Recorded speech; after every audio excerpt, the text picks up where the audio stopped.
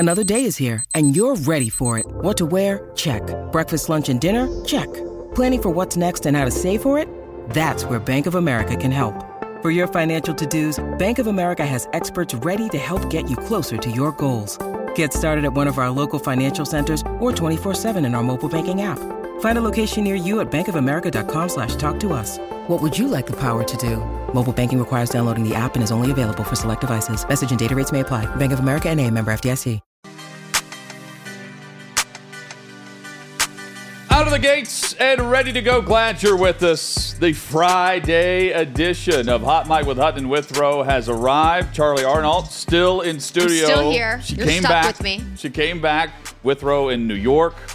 You're headed back to New York, right, for UFC 288? I'll be there, tomorrow. tomorrow morning. I'll be back in the city, and then it's off to Newark, New Jersey for UFC 288. God's country. Yes, God's absolutely. Country. The most beautiful city, probably in the United States, depending who you ask. Take your word for it. Hey, we got a great show. Yesterday's show flew by. It did. Right? 3 hours, jam-packed. Ben Leber joins us in 20 minutes.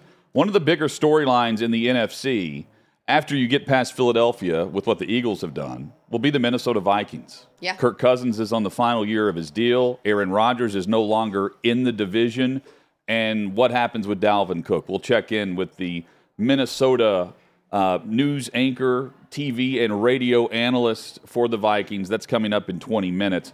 In hour number 2, we hit the big topic surrounding the NBA playoffs. All of a sudden, the Warriors took care of the Lakers. And tonight, Game 3 between Philadelphia and New York. We'll start there with Steve Ashburner, who will join us from NBA.com. He's in Philly covering that. And Guns, the Gun Show. Mike Gunzelman from Outkick.com always brings the energy. That'll be in hour number 3.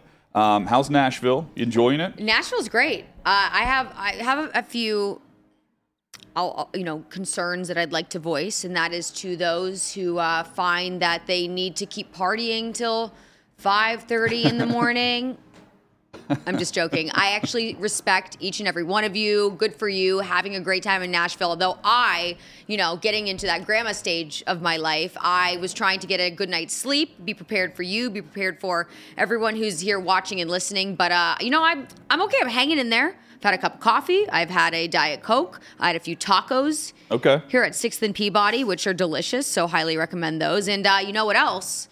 The rain has held off. We were expecting rain, which, to the Swifties' dismay, I guess means bad luck. They're going to be upset, right? Yeah, they wanted rain, which we were all pretty confused about. But I guess, whatever it is. I don't get it, but you said some people consider rain on a wedding day good luck. Yeah, I think that's what the Swifties were saying. They wanted rain during Taylor Swift's concerts because for whatever reason, I guess it's a good omen. But I think it's a great omen that there's no rain because that's why my hair is up. I was expecting rain, but I could have worn it down and flowing. It's happening, but it's not happening tonight like it was called for earlier in the week, which is great for Gary and Aaron, who I think are flying back to New York this evening.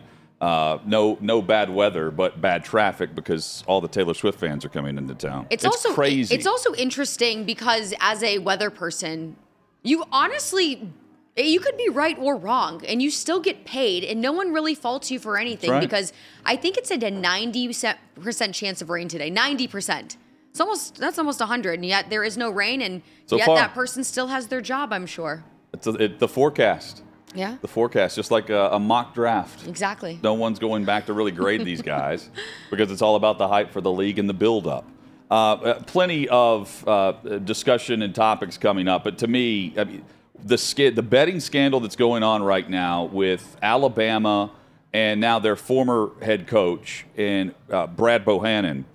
So over the last 24 hours, news has come out that he was, and they've tracked this, he was on the phone with a former high school baseball coach, one of the travel league coaches, again, former, who is at Great American Ballpark in Cincinnati, placing a large amount of money on the Alabama and LSU Game 1 of the series last Friday. And Brad Bohannon is reportedly on the phone with this former high school coach whose name has not been released, while the decision is being made that they're going to make a pitching change their top player on the mound is replaced about 2 hours before the game with a guy who has not started for Alabama in over a month. Right. And LSU's the number one team in the country. The odds are heavily in their favor. But what caught the attention of BetMGM and other sports books in the state of Ohio, because it's taking place in Cincinnati while he's at Great American Ballpark, is, for the most part, the apps will cap the amount of money that you can place on your phone at $500 for the most part when it comes to college baseball. Oh, okay. But if you're placing that bet in person at a sports book and you're throwing down cash, you can bet significant more on that game. And what allegedly he did, this coach, is he placed a large amount, a considerable amount to flag this on behalf of the sports book on the money line, which was minus 275 or something prior to the news coming out because the head coach is on the phone with him. Yeah. And they also included the LSU and Bama game he did in a parlay. And, I mean, on the scale of stupidity. Right. Biggest red flag. A scale of stupidity on the phone where they can track this back to the head coach who's fired by Alabama and Greg Byrne, their athletic director. On top of that, Ohio, Pennsylvania, Indiana, New Jersey, they've all removed Alabama's, if you wanted to bet on Alabama baseball, by the way, they're in Nashville playing Vanderbilt, you can't in those states. And, I mean, the uncertainty level of moving forward, how far back did this go? Because keep in mind, just on the surface level, Tim Donaghy, former NBA ref, who was giving information and helping fix games in the NBA as a referee with a bookie, he did that for 2 years. Oh, yeah. I'm sure this wasn't the first time. Before he was actually caught. And he went to jail for 15 months because of that. Now, my guess is this guy, Bohannon. And I imagine all of the money you made placing those illegal bets, probably you have to turn over to law enforcement, whomever. There's no like federal regulation for insider. No, it's not like insider trading, right, on the stock market. But if you're in on it and you're actually fixing games, yeah, that's a different story because that's what Donaghy was doing. So I don't know where they come down on this guy, this high school coach, getting this information and placing a bet. But they absolutely are cracking down on Bohannon because he could affect the game anytime he wanted to.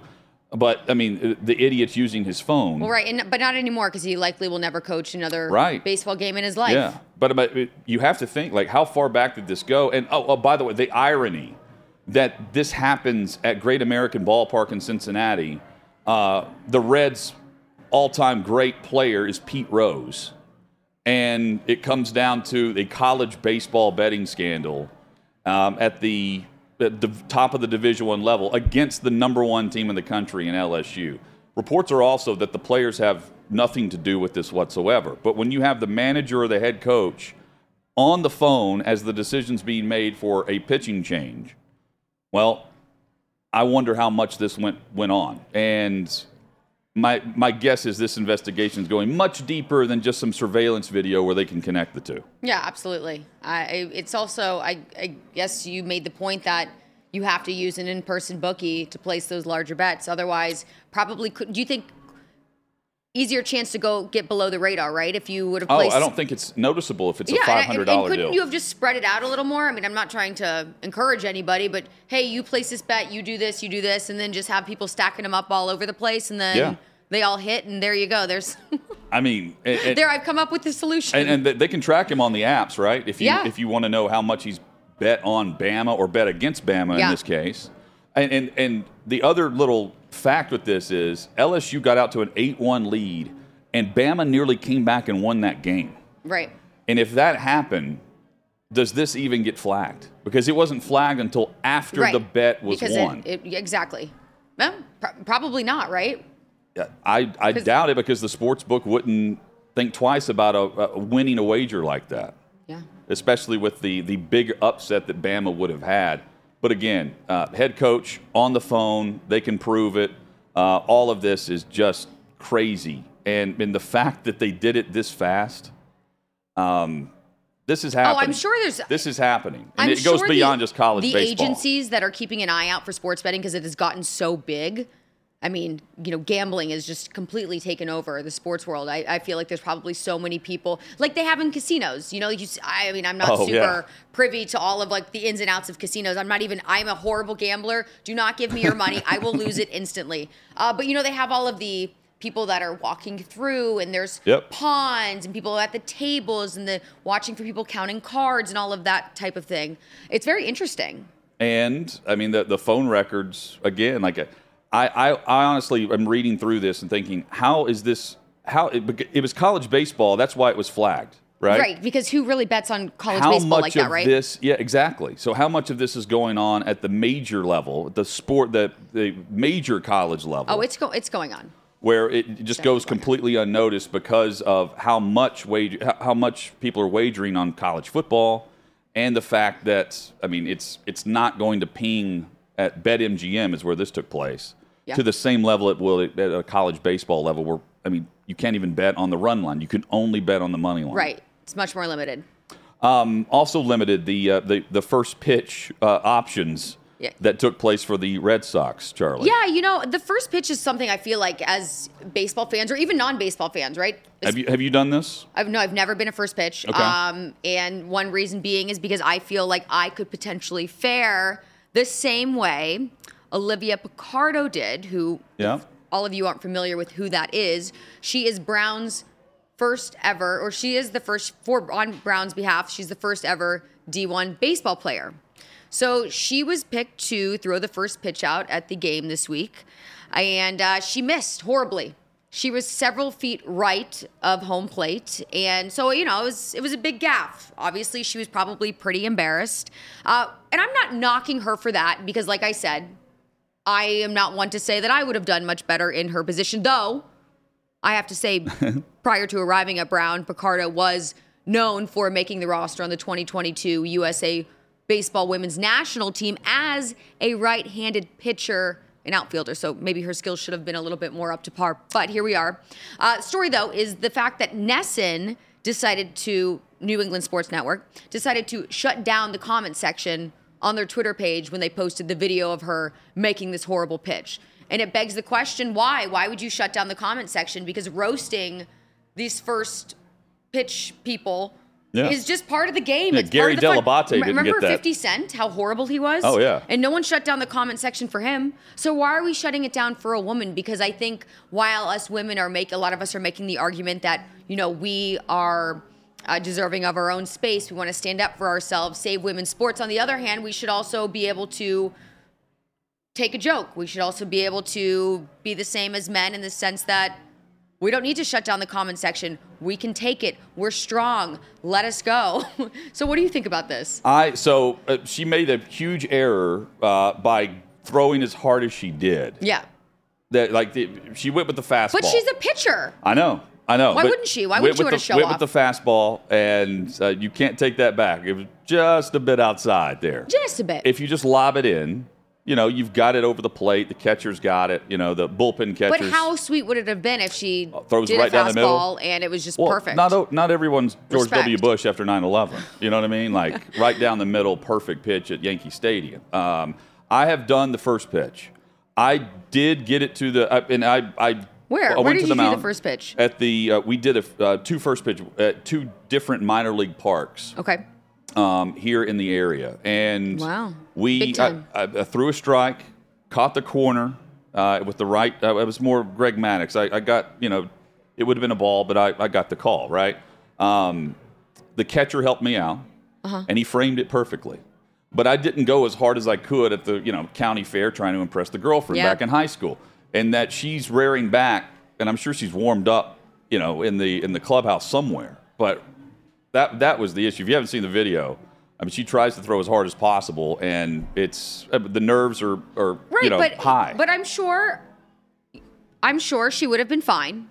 I hope. She is a student at Brown, so we do have to point out that. And she's a D1 player. Yeah, but I just feel like she could take it, and if she couldn't, then you shouldn't be out there throwing the first pitch. That's what I got to say, right? Well, and then, honestly, she had no say over if it was taken down or not. Yeah, they just absolutely. assumed. Yeah, They just assume there. I don't like that. I feel like Same. that's just kind of Nesson making a stand that women aren't tough enough to absorb the comments that are put out into the universe by other people. And we are. We can take it. Believe me. We are thick-skinned. So I hope next time Nesson reconsiders removing the comment section. Yeah. So there's that. Yes. And you're never going to see a highlight of a good first pitch unless it's George W. Yeah. That's it. But I think a lot of seeing the bad pitch, it's a good pitch. Like Conor McGregor, horrible. But it makes you, a little more endeared to him. You're like, okay, you're great inside the octagon, horrible on the mound. 50 Cent, you're great rapping some bars, horrible on the mound, Yes. right? I agree. We all have our strengths. And the comment sections are open. Yeah. Open. Yeah. Mike Budenholzer, now former head coach of the Milwaukee Bucks, 2 years removed from winning the NBA title with Giannis. And they're the 1 seed. They fall to the 8 seed Miami. Giannis last week is saying it's not a failure, and he's going through the reasons why, which explains why Giannis is not viewed in the same category as a LeBron or a Durant or a Steph Curry, because he's trying to explain why not becoming the 6th team in the history of the NBA to lose to an 8 seed as a 1 seed in round 1 isn't somehow a failure for that year. Chad and I agree, it absolutely was. But consider that Budenholzer, his brother had died right before Game 4 of what ended up being a 5-game series in a car accident. And nothing came out from the Bucks on this until after the series. And 2 years after winning a title, he joins Nick Nurse, who won an NBA title in 2019 with Toronto. He's fired this year. Frank Vogel, who won the NBA title with the Lakers in 2020. He was fired last season. And now Budenholzer, who won the title in 2021, fired yesterday. And, the current coaches who continue to win titles, Steve Kerr's the recurring guy who gets, 2 years off or whatever and then goes back and wins the next title. But, it is amazing to me how teams, organizations, and especially college football is a great example at the highest level of how fans and athletic departments, and in this case, front offices will eat their own.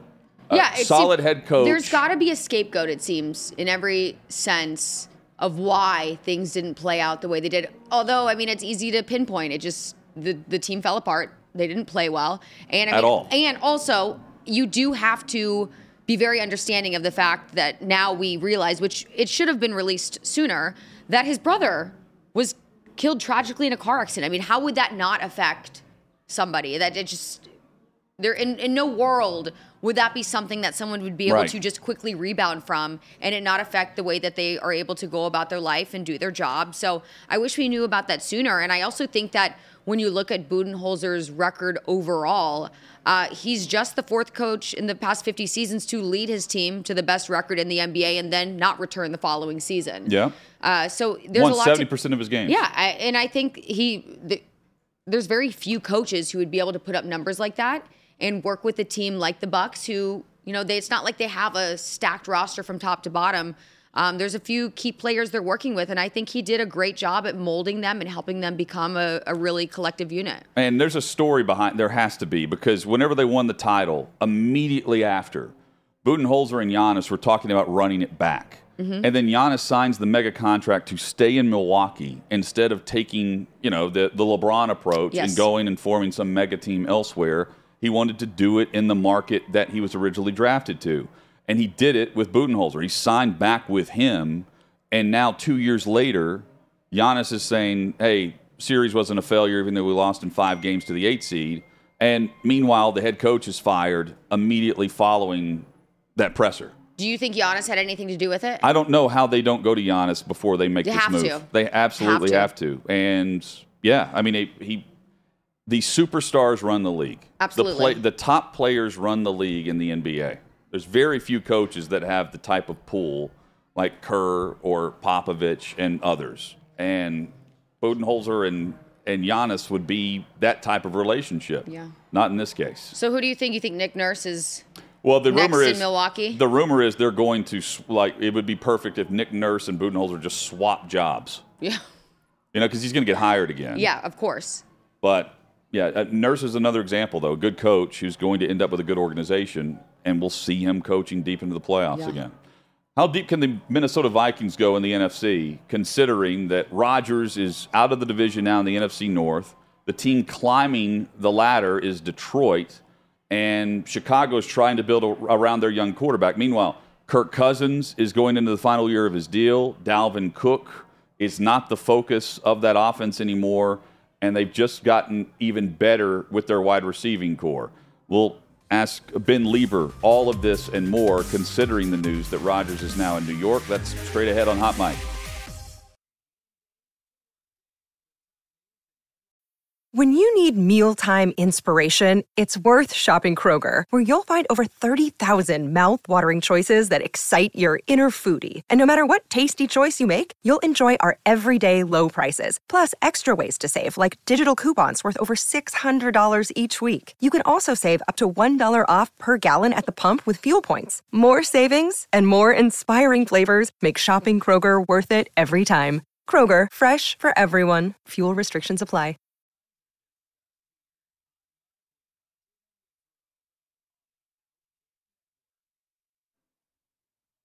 Sixth and Peabody, our location with Yeehaw Beer and Old Smoky Moonshine. Charlie Arnault in studio for Chad Withrow. Glad you're with us for Hot Mic with Hutton and Withrow across the Outkick Network. If you're watching on YouTube, hope you'll hit that subscribe button and like, push it, share, join us in the chat, and much more. You can also check out the stream at Outkick.com. You can check out Ben Leber, Minnesota Vikings radio and TV analyst, who joins us now. Ben, great to have you on, man, and thanks for the time. And what's going to be a very interesting NFC North, considering Aaron Rodgers is now in the AFC and Kirk Cousins is in the final year of his deal.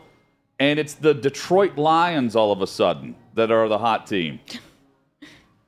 I know. Well, first of all, it's great to be on with you two.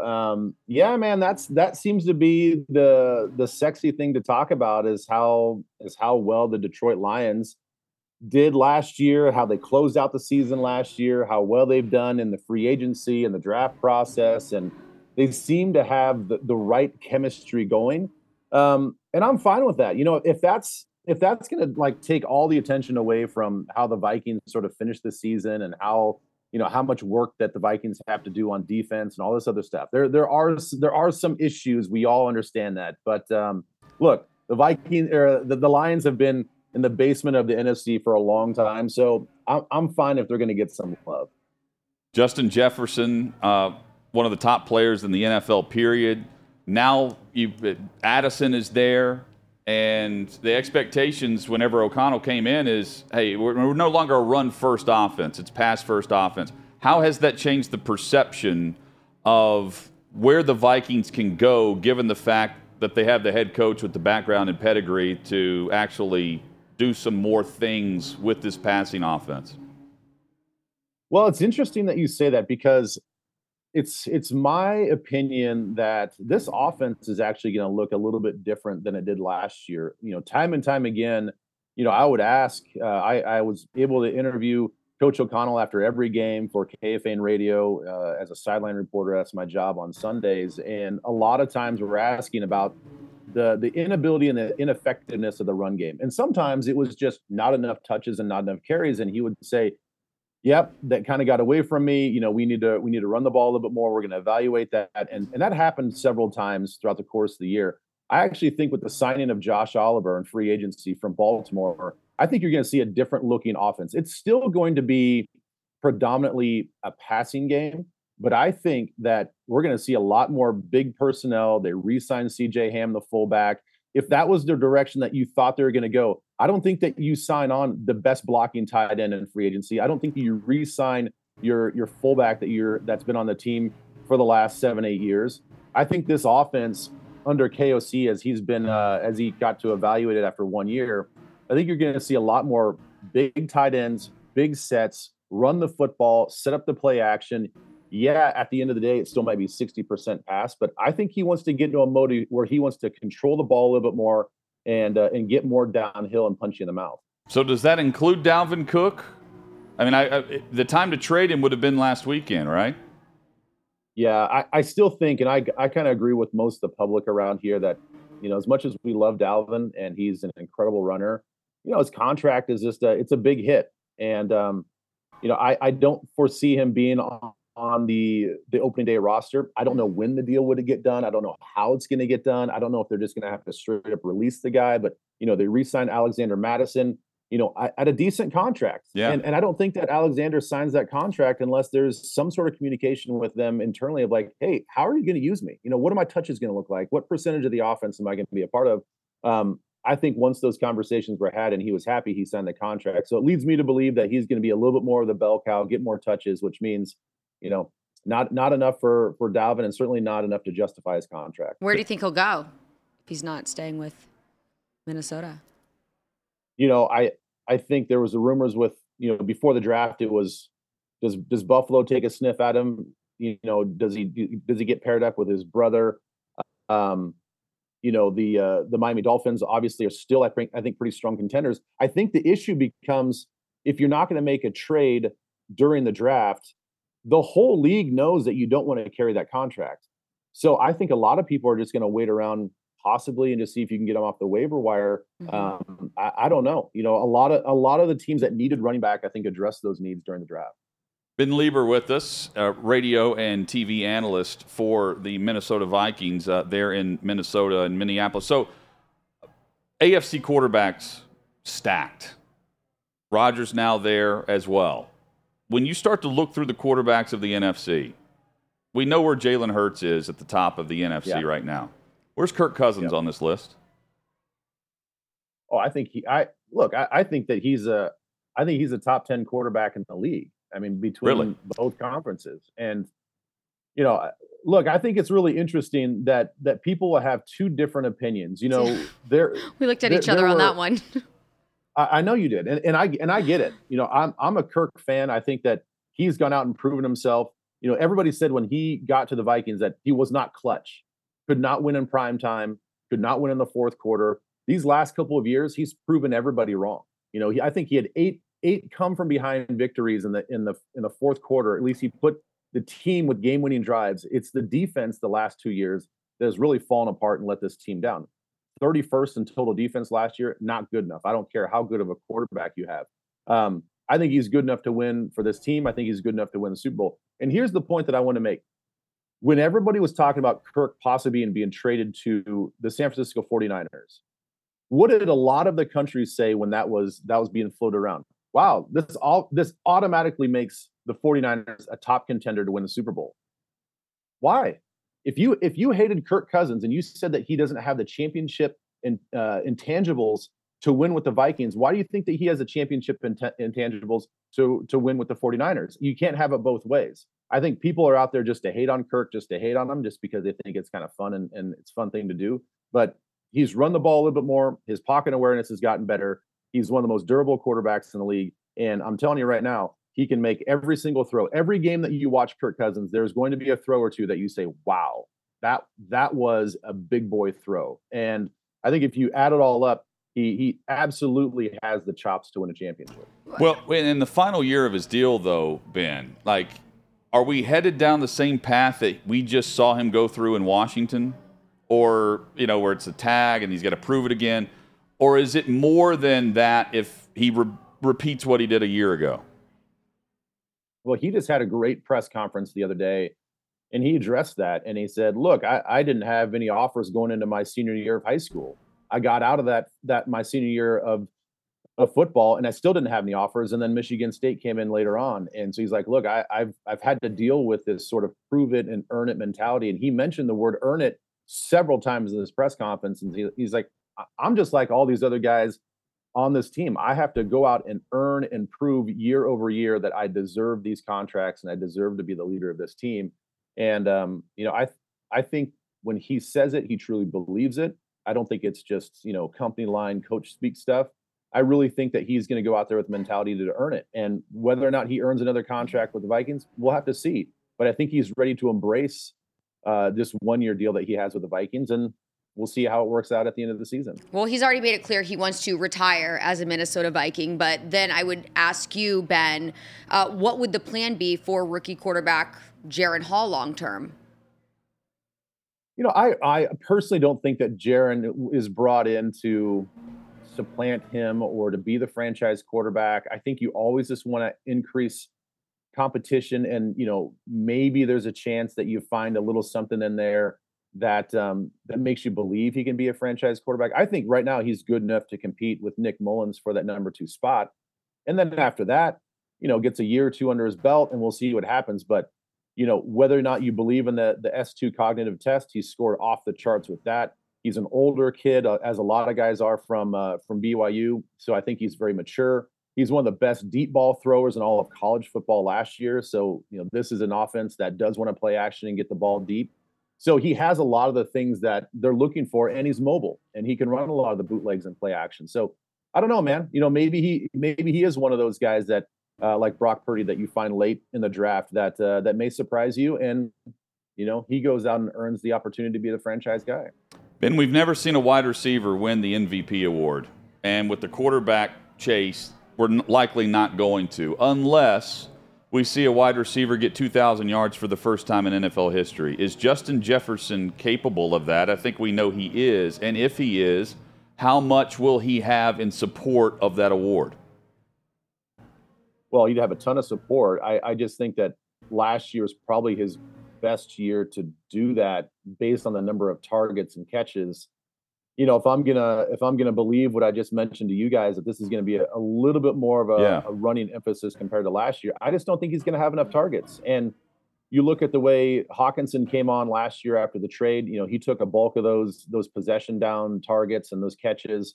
And I just think unless he has just these huge games with these huge, averages of yards after catch or something like that, I just don't think that he's going to get to 2,000 yards. I mean, there's going to be limited opportunity, I think, the way this offense is going to be built this year. Did I see where the last time I was at the stadium there was 2020? State-of-the-art facility. Did I see where there's over $200 million worth of upgrades that they're asking for already? Yeah. What are they? I don't know. Why? I don't know what the deal is, man. It's kind of sad because you see this huge, beautiful facility. Even when it got built, didn't they just do a lot of upgrades a few years ago before the Super Bowl? Brand new. Yeah. So they did. I know. Where's all this money coming from? Well, look, I'm going to take a guess. I think they've been kind of secretive about where this money is going to go to some of these upgrades. I think a lot of it is just maintenance. That the beautiful black matte finish they have on there, those are just like big pieces of siding material. And I think even before the first game started, that was falling off the building. Oh my goodness. And falling onto the ground. And thankfully, it wasn't being used in the capacity that it is now with like concerts and all this other stuff. So nobody got injured, but they've been having to like piece those things back together a lot over the last couple of years. So I'm guessing a lot of it has to do with the exterior and just holding it in place. Well, I'm sure the weather doesn't, when you're getting so much snow and rain and it's wet and you use the salt to melt the snow, it probably does some damage to the exterior of those buildings and the finishings on whatever the structures are that you're referring to. Yeah, it's been a brutal winter just this last winter we've had. I honestly don't even know how anything stays together here in Minnesota. I mean, I don't know what our buildings are made out of because it is freezing cold. We have a lot of snow. We had a top 5 snowiest winter this last year. Lucky you. So I know. I don't even know. That's certainly not a badge of honor. I don't even know why I really have to say that, but just let you know that we had a lot of snow. We had to endure a lot this year. But you do have some badges of honors. I mean, you had some nice playing days at K-State under Bill Snyder, who we all know takes a really hard stance on transfers. So what do you think Bill's reaction would be to all the transfers taking place today and also the NIL era that we are currently in? I think he'd be reluctant to do it, but I think he would eventually do it. I think that when he took his little 3-year hiatus and Ron Prince came in, I think he had a lot of time to reflect on what he'd do differently. And I think, from the way I understand it, when he came back, he was much more flexible with just, I think, player rights, player movements. It wasn't just like do as I say without asking questions. I think he was answering all the questions as to like why we're doing things that the young generation wants to know, and that's totally fine. I think that he would probably shake his head at what Deion Sanders is doing in Colorado. I mean, me personally, I think it's fine if you want to refresh, but the phrasing and the way that he's gone about it has been completely disrespectful to the guys that were there. And the way he's intentionally running guys off with just this callous demeanor, I think that eventually that sort of attitude is going to come back and bite him. I know everybody loves it. They sold out the stadium for the spring game. It's the fun, shiny new toy, but I think he's got to work on the way he sort of models that foundation of how they treat players there, and the way that he deals with them. I certainly don't think, I as a college player would not have appreciated the way that he spoke to those players, and maybe that's just a little bit of Bill Snyder rubbing off on me. A little bit old school.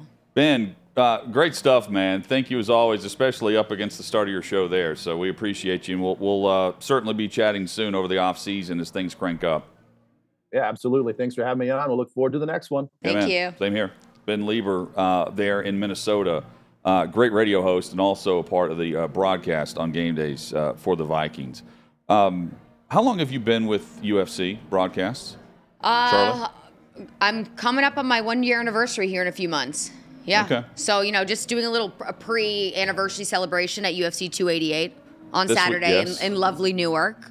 But I am excited. I mean, what a headlining fight that we have. Main event, Aljamain Sterling, Henry Cejudo. And really from a narrative standpoint, I mean, the winner of this one could easily move into the discussion of being known as one of the greatest UFC bantamweights of all time. So I'm looking forward to this one. I also think there's I like the smack talking that's been going on ahead of. That's always one of the intriguing points to me in the UFC, when you get to really see the personality and the character of these fighters. And Aljamain Sterling, I can say, from meeting a few times, one of the nicest guys I've ever met. Henry Cejudo, also, I think is a nice guy, but rubs a lot lot of people the wrong way. And I hear you're one of those that he rubs the wrong way. Annoying. He can talk himself into a fight, though. That's the thing I love about UFC. You can talk your way into a title fight. You can jump the line. Yeah. If you can create the headline. I mean, he goes from being retired to suddenly he's fighting for the title. And if he wins, who knows what's next for him? Yeah, more annoying press conferences. Coming up, though, I do want to dive in because you're headed to 288 tomorrow. Yes. In Newark. But beyond that, there are some mega fights. McGregor and Chandler. John Jones, who's going to fight this fall, I believe. That's the plan. And the rumors are he's retiring after the Miocic fight. I'm curious to get your take on all this. Straight ahead, that's next. We'll get Charlie's take on the UFC and the calendar ahead with the storyline. Here's your guy. Here on Hot Mic.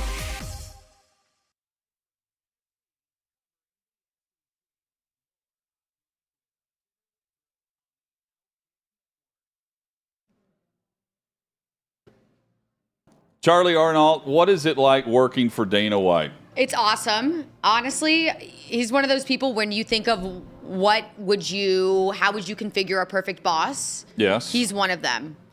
He just is so supportive.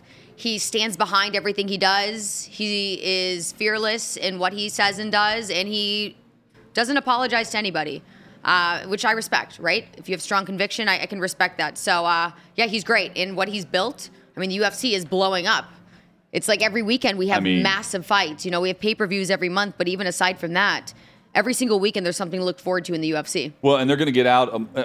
They've been out back on the road now, but they're going to get out more, right, than just the UFC Performance Center in Vegas for fight nights. There's some. I don't know how much I'm allowed to say yet. I think some have been announced, but there's some shows that are going international. They're going around the country, as you've seen. Recently, remember they were just in Miami a few weeks ago. And I love the fact that he's paying back Jacksonville. Yeah. They were the first, I believe, building that opened up for him after COVID or during the COVID lockdown. Jacksonville was very good to the UFC. And he said at the presser, he's like, I'm going to come back here more often because of the mayor and the governor. Absolutely. And I'm going to make sure I take care of these guys. Yeah, props to Florida. Yeah, absolutely. It was Florida and what was the other state? Arizona? No, Texas, I think, were the two. Yeah, those were the best states to really. But and you see, and look what happened. Both the states are just being swarmed by people who have had enough of living in New York and California, and now those two places, it's hard to buy property for, a third of what it was years ago. How big of a pay-per-view will Saturday be? It's going to be huge. Aljo and Cejudo. Yeah, this is you talk about returning to certain cities, and New York hasn't seen a pay-per-view event in a long time. And this is a place that actually suits Aljamain Sterling, the champion who will be fighting Henry Cejudo. They're both competing for the Bantamweight Championship on Saturday night because he actually has a 9-0 mark in the state of New Jersey. So if we are following history, looks like he might be getting a win. I guess that depends who you ask, but I think asking you don't want Henry Cejudo to win. Yeah, I mean, so Colby Covington's playing a character too, but he's an entertaining character, right? Yes. Like with Cejudo, it's just annoying, and he's like a little pest. Yeah, and but it's just like not even dad joke level. Like it's just on purpose. Really bad dad joke level, and you can't really fit that, to me, the UFC trash talk model doing that. Yeah, there's only so many people, I think, also that when you hear them trash talking, you believe them. Henry Cejudo, almost you're like, okay, we get it. You're, like you said, trying to play the part, but we don't believe you, right? Conor McGregor, we can believe, we can get behind. No doubt, yeah. Colby Covington, we can get behind. I mean, he is, he plays it very well. But Henry Cejudo, not so much. And even guys like Israel Adesanya, who holds a lot of respect in the UFC, he can't stand the way Henry Cejudo conducts himself. So for that being one reason, he's pulling for Aljamain Sterling. But he also thinks Aljamain Sterling just, being the... he's the taller fighter, just his all-around fight game, probably is going to be coming out with the win. But it is going to be interesting to see who controls this fight, I believe. All right, so maybe the things aren't locked in stone. Best guess, though, McGregor and Chandler will take place when? Ooh, that's a good question. I mean, it's all about when Conor clears all the USADA protocols, which as of right now, he hasn't even started making a dent in those. I think he needs 6 months or something. Yeah, and like a couple clean tests to really be able to book the fight. So I think fall is probably the earliest we'd be looking at, but it could even be sometime in the winter. But I don't think Conor is necessarily in any particular rush. He wants to make sure he's in the best position himself. And also, we know that their upcoming season of The Ultimate Fighter, it's really being released in just a few weeks from now. So that'll be fun to really get a first glimpse at the rivalry that's going to be taking place between McGregor and Chandler. How do they keep those results private? They just have very trustworthy people. Because it's already filmed, Yeah, right? it's already done. It's in the books. I was actually out in Vegas for the slap fighting when they launched that first season. I was a big part of that. I still will be a big part of that moving forward, which that's also a blast to be working with. But they were in and out of the building all the time, so that's wrapped up. So yeah, as far as who came out on top of that, that's something that I actually have no insight into, but someone does. So I started watching UFC, it was like 2013, 2014, and I got hooked on the promos for Cormier and John Jones 1. Yes. And I bought the pay-per-view. Okay. And then from there... How much did the pay-per-view cost back then? It was $65 now. And what's it now? Now it's what? It's over $90. Okay, because I have so I have a subscription, so I don't have to, I get hooked up because of what I do. And it's difficult now for bars to even have them because it's based on capacity. Which I didn't realize that was a thing when you had mentioned that maybe hosting a UFC fight here, and I didn't realize it had. I thought you just would purchase it like a normal person. You could show it to the whole bar. Thousands of dollars, right? Wow. Where you have to pay an entry fee, and they don't want to. Most bars don't want to do that if you're just going to have the watch party, right? Right. I wish they could come down on that price a little bit. But John Jones now he's up at heavyweight. Is that going to be in the summer or the fall? I think they are hoping to book that at Madison Square Garden in November, which would be huge. A perfect stage, right? Yep. The interesting question, though, is whether or not that'll be John Jones' last fight. Yeah, but he's contemplating, he's hinted at this. He's contemplated, and it would make sense because I think one of the big reasons he came back at heavyweight, it was a new challenge, right? I want to see if I can what I can accomplish here. And it was so easy for him, right? Everyone, even Dana White, I think, was astonished because we all know how powerful he is.